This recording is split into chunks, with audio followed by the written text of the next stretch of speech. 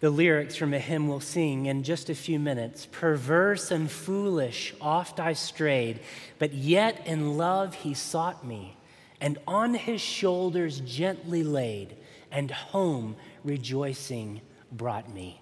In the name of the living God, Father, Son, and Holy Spirit. Amen.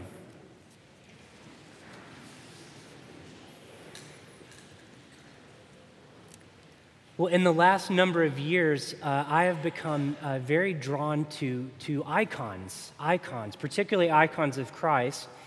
And I can just say this has not served the Bales family budget very well. In fact, I'm on a buying hold right now from Mindy. But if I could, I would carry around icons of Christ everywhere I go. They are comforting to me. They are directive for my day. They are centering to me. They remind me who I am and whose I am. You know, in Eastern Christian thought, icons bring into the beholder's presence the reality of what they convey. So the presence of Christ is conveyed to me in a unique way wherever I encounter his icon. I love this and I need this. Interestingly enough, the most prevalent image, the most prevalent icon of Christ on the catacomb walls for early Christians, pre-Constantine, when they had to be hidden, was the image of Christ as shepherd, the image of a man holding a sheep all over the catacomb walls, more than of him as king, for example, which came later after Christianity got a big shout out from Constantine. This is the image of Christ, him carrying us on his shoulders, that lived in the hearts and minds of the early Christians. When they thought of Jesus, this is the image that came to mind. Today is Good Shepherd Sunday, as you can probably tell from the collect and the psalm and the gospel reading. And I want to suggest to you that this image of Christ as our shepherd, holding each of us on his shoulders, should live in our hearts and minds as well. We're going to reflect on this. It's also the theme of Psalm 23, as well as the gospel passage. Here it is in a sentence, our theme for today. In the presence of the shepherd, the sheep have two things: protection and provision. In the presence, on the shoulders of the shepherd, we have two things that we most need as sheep: protection and provision. Let me show this to you in the gospel passage. First, in the presence of the shepherd, there is protection. You know, in the cultural context of the Bible, shepherds were really important figures because they were tasked with stewarding or managing a very valuable commodity, sheep. Sheep were, of course, a source of food and milk and clothing. They served as a sort of currency when you needed to barter or trade. So as tender of a picture as it is to see a shepherd with the sheep on his shoulders, and it is a tender image, shepherds were actually not wimps. Because if it wasn't the lions and tigers and bears that were trying to get the sheep, then it was bandits and thieves and strangers, as Jesus calls them in this passage, who were trying to steal them. And this is the controversy into which we're thrown in John chapter 10, verse 1, right in the middle of it. Jesus is speaking to Israel's religious leaders, and he's calling them out as false shepherds, as shepherds who were leading their sheep away from God, not toward him. He calls them bandits, thieves, strangers, and he says they are threatening to kill, steal, and destroy God's sheepfold. We don't have time to go into this, but chapter 10 really is the tail end of the story of the healing of the blind man in chapter 9. So usually in John it goes sign, discussion, discourse, almost every time. And so we're coming in at the tail end where Jesus is trying to help people understand the miracle of his healing the man born blind from birth. but they are, get this, they are too blind to understand it. So Jesus is calling them out. Friends, it almost goes without saying that in every single iteration of God's sheepfold down through time and all around the world, there are always have been, always will be leaders, people, ideas, political ideologies, social agendas, church trends that seek to manipulate the sheep away from the shepherd. It's the way of the fallen world. It's the way of the fallen world. We don't ever want to lose track of the centrality of our shepherd, Jesus, at the Cathedral Church of St. Luke. Regardless of the political ideologies around us, the social agendas around us, as important as they may be, as critical in our culture as they may be, our shepherd is the point. Our shepherd is the point. We want to stay in his presence. Theologian Molly Marshall says it this way. I love this quote.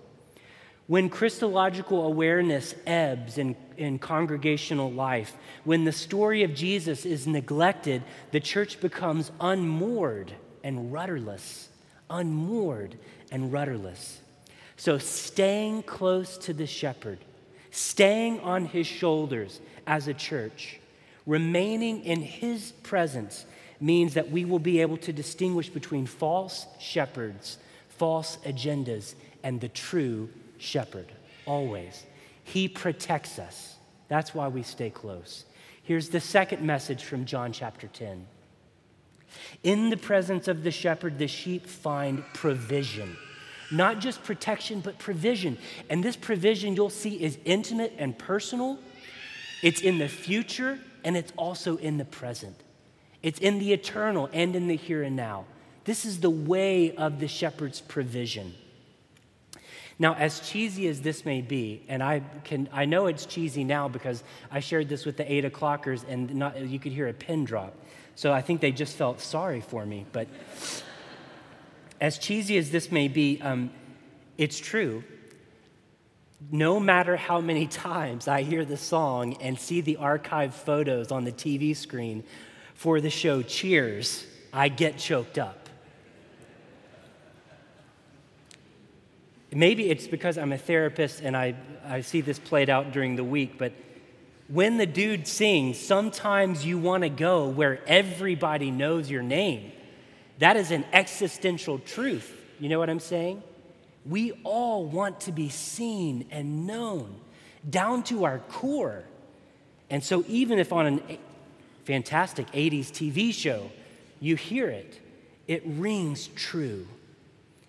Here's what I love about being a Christian, is that at the core, one of the cornerstones of our faith is that God knows our names. He calls us each by name, the text says. Not throned above, remotely high, untouched, unmoved by human pains, but daily in the midst of life, our Savior with the Father reigns. We sing that in one of our Easter hymns. Christ is alive, let Christians sing. In the presence of the shepherd, we have provision because he knows our names. Look at the gospel text with me. Notice the provision. It's intimate, personal, present, eternal. Verse 2, he comes to the sheepfold to get us. He comes to get us. Verse 3 and 4, he calls our names and then he leads the sheep out. He leads us out into pasture for food and water. He doesn't leave any of us behind, verse 4.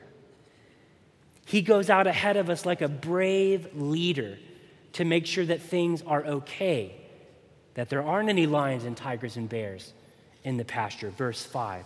And then he summarizes his provision as the true shepherd, opposed to the false shepherds in John 10. He summarizes it by saying this, I have come, verse 10, last verse, I have come that they might have life, abundant life. The shepherd provides for our needs. And this provision is intimate and personal. He calls us each by name. He gives us abundant life, not just in eternity, although this is often the way the word life in the Gospel of John is used. John uses life as a theme to talk about the eternal. Here's the thing. We don't just have eternal life like we're sheep hanging out in the sheepfold, waiting to be zipped up to heaven so we can finally be nourished and be filled and have a fulfilling life. That's not the Christian gospel. The Christian gospel is that God, the Word, the eternal Word, has brought life into the here and now. So as sheep, we have fulfilling lives now. We have fulfilling lives now. In the words of the text, we're going out and we're coming in to pasture, right? Remember, sheep, as you might know, are completely dependent animals on the shepherd. If the shepherd doesn't leave the sheep to food and water, they won't be able to survive. And even then, they wander off. As we sing in another hymn, prone to wander, Lord, I feel it, prone to leave the God I love. That's a sheep. So sheep, let me ask you, what is it that you need from the shepherd who provides for your souls? What do you need today? What do you need today? Think about it. And notice, it's not necessarily what you want, although certainly God cares about that too. But what do you need? What do you need? Most of us here have food, water, and clothing, although for some of us that might be a need as well. We need jobs, we need direction in life, we need emotional healing, physical healing, relational healing, we need forgiveness, we need freedom. Today, the good news of the gospel of Jesus Christ is this. God says to each of us, I am so glad you're here. I'm so glad you're here. I want to provide for your needs, and I want you to trust me to do that for you as a shepherd. When we're on the shoulders of the shepherd, there is protection and provision. I think of the graduates today and of the little one we're about to baptize. What more could you ask for as an image that carries you through the rest of your life? Jesus is your shepherd who will protect you and provide for you. There's a sense in which every Sunday when we come in here like this right now, the shepherd leads us into the sheepfold, doesn't he? He puts us on his shoulders from Longwood and Lake Nona and all over Orlando. He carries us into the place where there's safety, and we sit next to our brother and sister sheep who smell bad. And in the presence of the shepherd, right here, in the presence of the shepherd, first we hear his voice calling our name in the scripture reading. Did you hear your name in Acts, in Peter's letter, in the gospel, in the psalm? Jesus was speaking to you. And then we do something that's absolutely upside down. Then we take a moment at the table to recall, or as the liturgy says, to make present again, the fact that our great shepherd actually became a sheep. Didn't he? He became the sacrificial lamb. The shepherd became a sheep that we might get to live in the shepherd's presence forever. As we move to the table and baptism, these great signs of grace, great signs of the shepherd's provision and protection for each of us, may we taste and see the protection and the provision of our great shepherd. Amen.